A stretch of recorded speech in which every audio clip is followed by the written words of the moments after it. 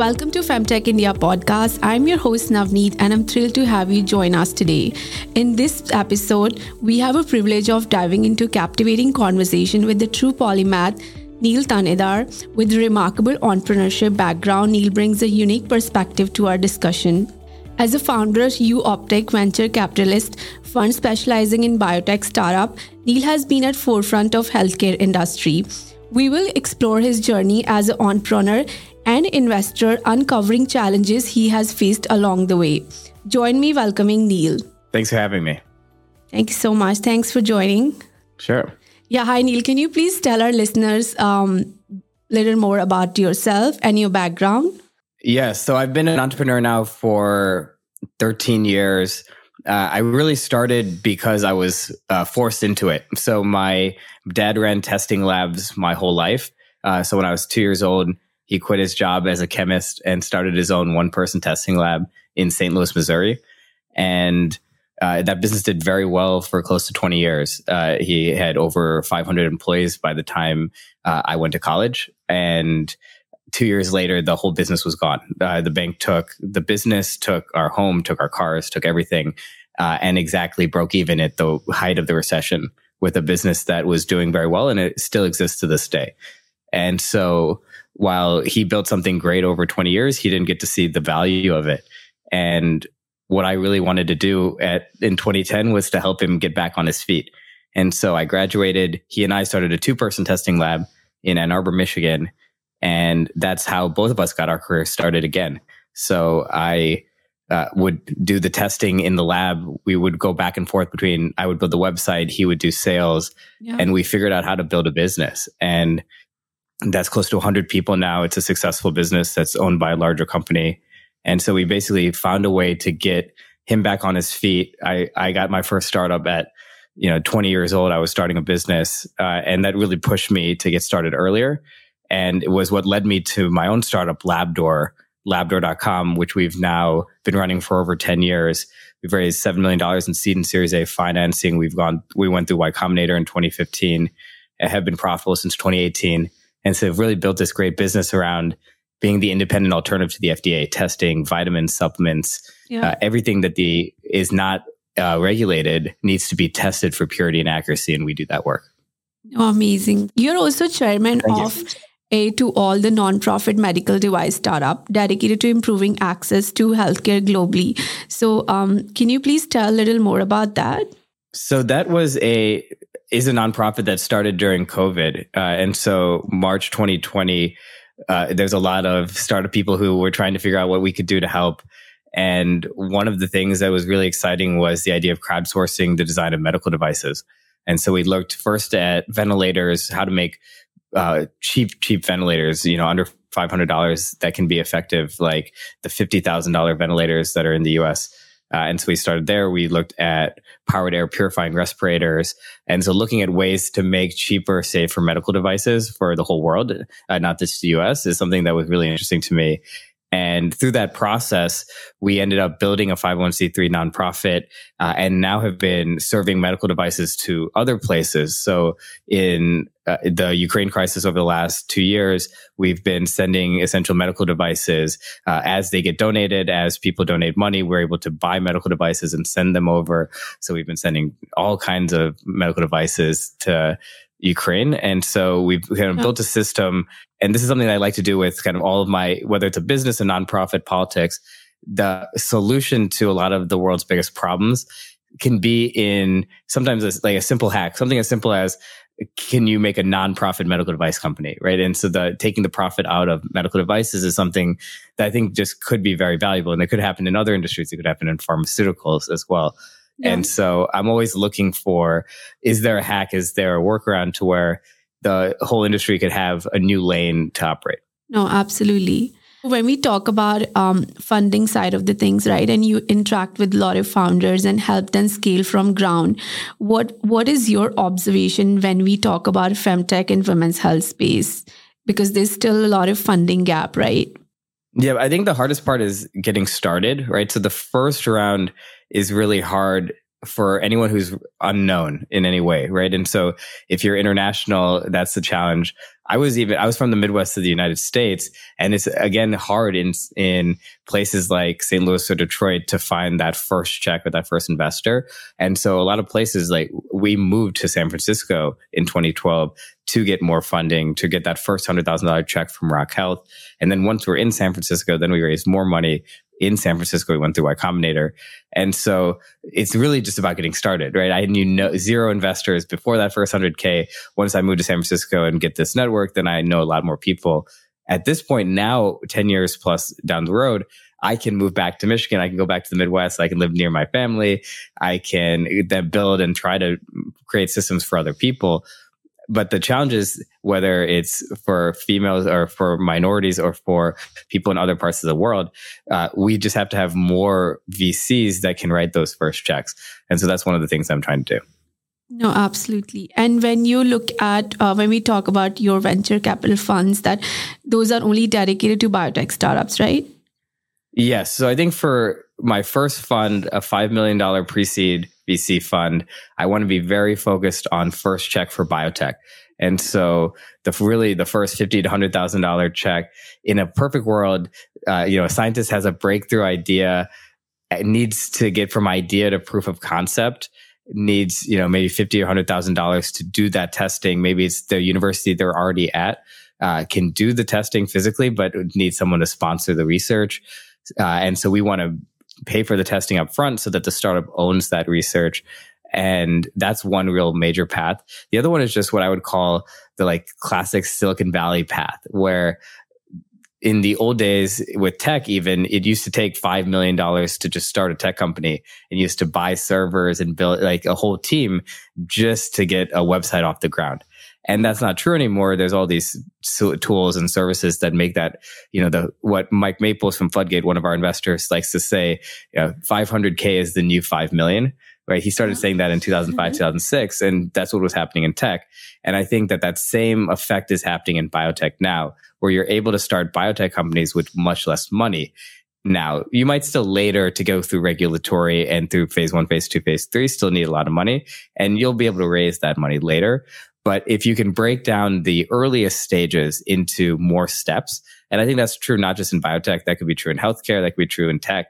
If you break it into smaller steps, you can potentially raise from more smaller investors early. Yeah. And so this is another kind of hack to get around that cold start early stage problem, is instead of raising $1 million from 1 or 2 or 3 people, or even 10 people, you could raise, $100K from 1 or 2 or 3 or 10 people. And if you break that earliest round down into that first 50, 100K, you might be able to make a massive amount of progress on that smaller amount of money.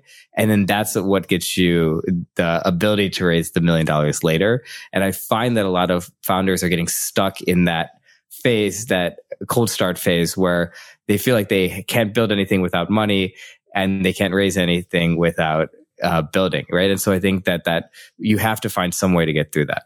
Since you being part of the Y Combinator as well, so how do you create the next Y Combinator when we look at women's health space?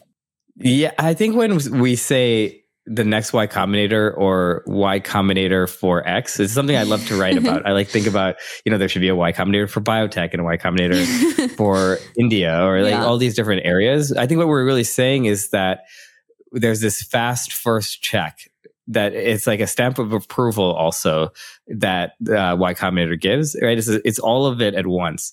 One of the things I think Paul Graham said early on is that there was, when they targeted these basically students that were finishing college and about to start a startup, they were kind of convincing them, don't get a job, start a startup, right? It was almost that was the trade-off. And even at that level, they were talking about that $20,000 means you can tell your parents that because back then it was only a $20,000 investment. It was you could tell your parents, hey, I got funded by Y Combinator.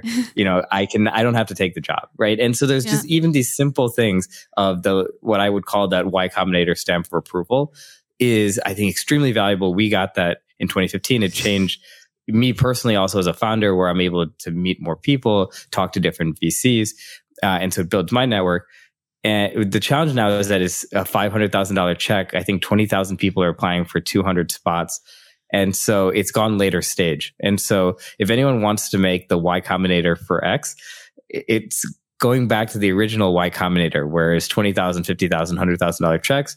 It's very, very early. Paul Graham used to cook dinner personally for the founders every batch, right? Yeah. And so if we can kind of get back to that early stage idea of one founder, a few investors helping a few founders, that's really where the Y Combinator comes from.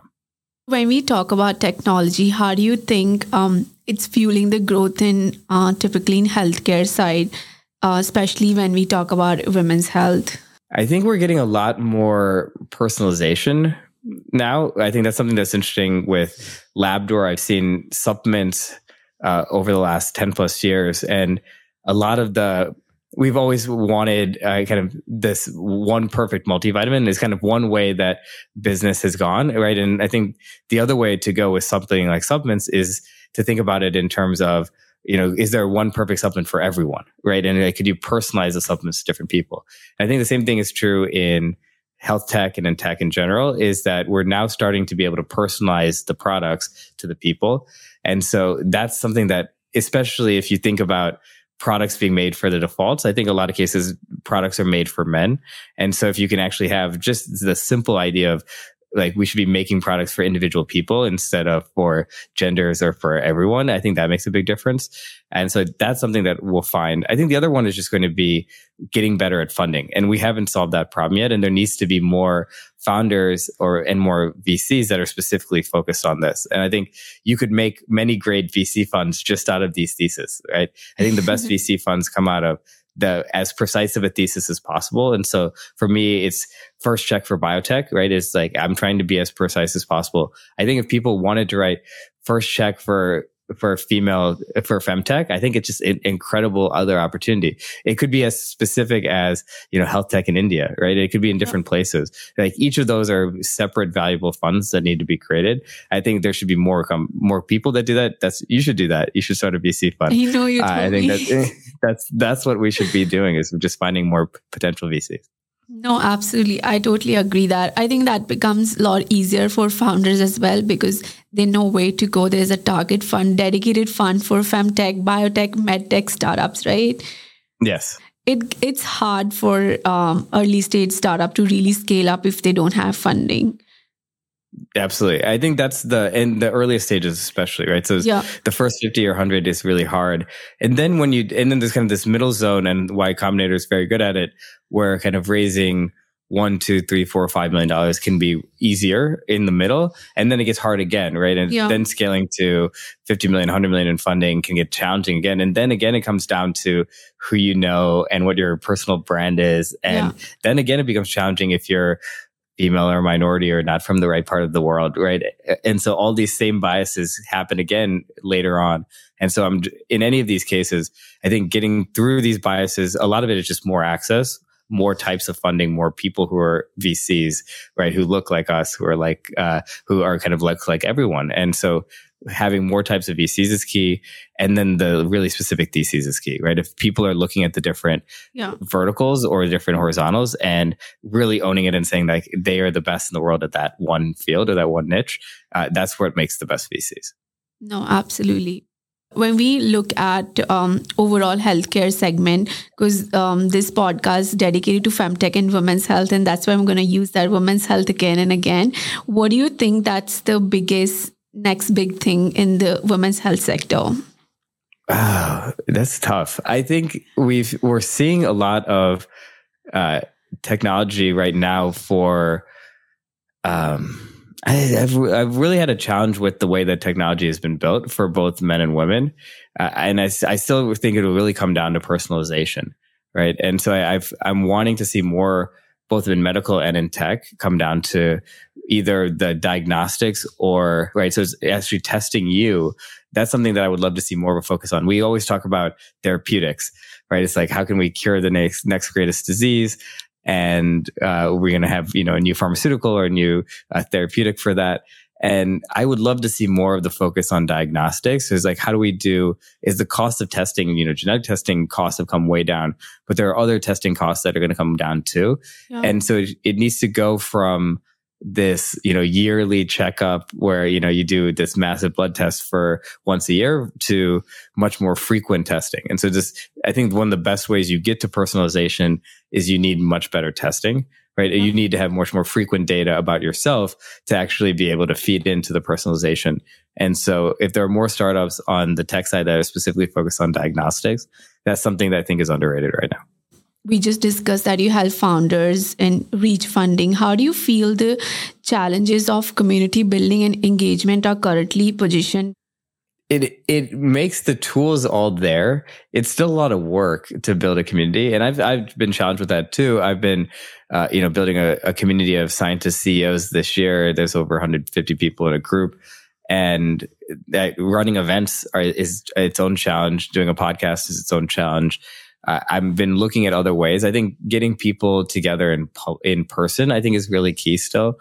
And I think that it will be starting to come back more and more. And so I love that. I think we're missing these really focused events for founders, right? Especially early stage founders. And then like, how do they meet investors?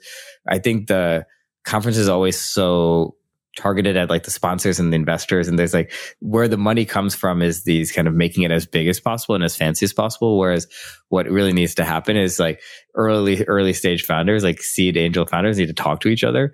And that's actually something that Y Combinator does excellently. Is you're not just alone in your startup journey anymore. There are 200 other startups that are sprinting with you, and they're on the same 3-month timeline to get to demo day. And, every week you guys are going to talk and decide, hey, what did you do this week? What did you get done this week? Right. And so it's just that pressure in a good way of all your kind of friends and peers all at the same place.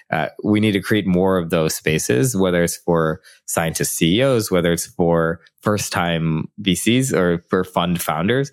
I like to think about the VCs who start funds are founders themselves, and they have to build a niche and a brand, and they have to pitch investors and pitch founders at the same time, and it's a two-sided marketplace. And so for all those reasons, we're in kind of the same boat. And so if there are more events and more communities for more of these types of people, I think that will support more of the actual good things happening with more VCs, more founders. No, absolutely. And I think it's also a great idea bringing people together, right? Like how we have talk shows, we have entertainment, which is we have access everywhere, even on TV also, and how Netflix promotes different shows. That I think there should be shows on entrepreneur journeys, right? Because people can relate to that who is going through. I really hope that changes soon, right? Absolutely. Yeah. When we look at, healthcare, and especially for women-led startups in biotech, and, what are your aspirations on that? With biotech specifically, I think we've seen some great founders. Twist Biosciences has a great founder, right? We're seeing great female founders being created anywhere. And so again, I think one of the big challenges is the first round. So I want to see more first round female biotech founders get created. I think one of that will come from the science, right? So I'm really looking to come up with scientist CEOs who are actually creating the research themselves. And so Twist is an excellent example of this. And I think I'm seeing some great startups that are in my pipeline right now where it is, it's a single female scientist CEO is starting the whole company, right? And so if I would love to see in general scientist CEOs, but I think that's what's really exciting to me is if kind of in some ways, if the entire company is in one person at the very, very beginning, that's where first check is so much more effective. And I think we're seeing the historical analogy to Y Combinator and tech 20 years ago. Like in all these ways, it feels like biotech is 20 years behind tech, and funding is one of the big ones where we are now just starting to get that 500K as the new 5 million. And so if we get that into biotech, I think that then changes the type of person who can be a founder. The hardest thing, raising 5 million right off the bat, you almost have to know people. You have to be in VC. You have to maybe get an MBA. Like you probably want to know people at Stanford, right? All things that even I don't have good connections with, and it's always been hard for me. Yeah. And it can be harder for people who have never started a startup before. And so if we can actually shrink the first check and the entry, right? If like the door is easier to open, then more people will go through. And so I think that's the biggest part. Like the biggest part where we're losing female founders is at the very beginning. And so if we can like make the door wider at the beginning, I think the rest of the problem can solve itself. No, absolutely. When we talk about overall segment in women's health, right, as you just said, where you as a VC look at that founder has to be a scientist or has to have some healthcare background. But how about probably people like us? So this is a challenge that I've seen everywhere, even in politics between men and women. I was reading a great article yesterday about the female governor of Michigan, my state, and we've kind of gone back and forth. And she was saying actually that that men will actually push themselves to run for office before they're ready, and that women will have to be kind of asked to or pulled to after they're ready to run for things, and that we just need to have. She was saying that more women just need to step up and take the opportunities when they're given to them, and so I think that there's something there about it's the same thing is that. I was the same way with startups where I just guessed, right? At 20 years old, it was like, I have to help my dad. There's nothing else we can do. It's like, save the family business. I have to be a founder. And so that's why I just jumped into being a founder. And then over time, I slowly started writing small angel checks personally. And that was like a little intro into being a VC. I still never had a VC job. I've, don't know VCs. I never grew up with VC friends or anything like that. Right. And so from my perspective, I just had to jump into it. And so there's a program called VC Lab, which I highly recommend, for people who are aspiring VCs. And it's very much like Y Combinator, but for VCs. And so they are also trying to create a wider front door for VCs, the same way that YC is doing a wider front door for founders. And so I would recommend that program for people who want to get into VC.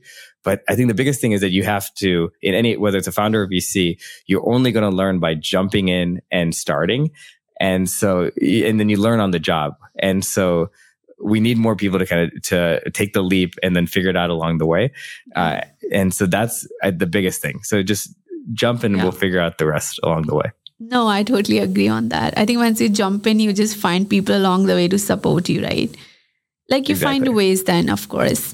So do you have any message for young entrepreneurs who are into femtech, women's health sector? And what is the message do you want to, pass on to them? Yeah, when more I talk to founders, I find that founders, we all have the similar problems, right? We're all struggling with, usually it's fundraising, right? It's hard and it always is taking longer than it's expected. And when you zoom out over, this is a luxury now, but when you zoom over a 10-year plus period, you do start to see things just starting to become successful. So I have angel investments that I made in 2013 that are just now starting to pay off. I have, my own startups that were created, 2012, 2013 that are just starting to pay off. Right. And so as we kind of think about it, it just gets, my message for founders is it gets better. It gets a lot better the longer you work on it. The first 1, 2, 3 years is often the toughest. And the biggest reason why people fail is that they never make it. They never finish the job. Yeah. I think that there's this idea of, I think it's very rare that someone will work on a startup for 10 years and it totally fails. I think that's actually, it's much more likely that someone worked 18 months or 6 months and just decided, I wasn't making any progress. This isn't going to work. And they stopped themselves. I think the people who get there to 10 plus years, invariably gets to success. No, absolutely.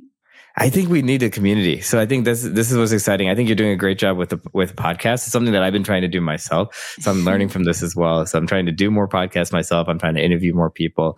And so I think you're doing a great job connecting people. And I think what would be really interesting is, and this is what I try to push people on, is now that you've built, a community and an audience, VC could be a really interesting thing for you to do too. And so the toughest part is getting started. And so I'd happy to chat with you about VC Lab. I think that's a good option. Yeah. And just getting more people started into VC is something that's a real passion of mine. Yeah, that's great. Thank you so much, Neil.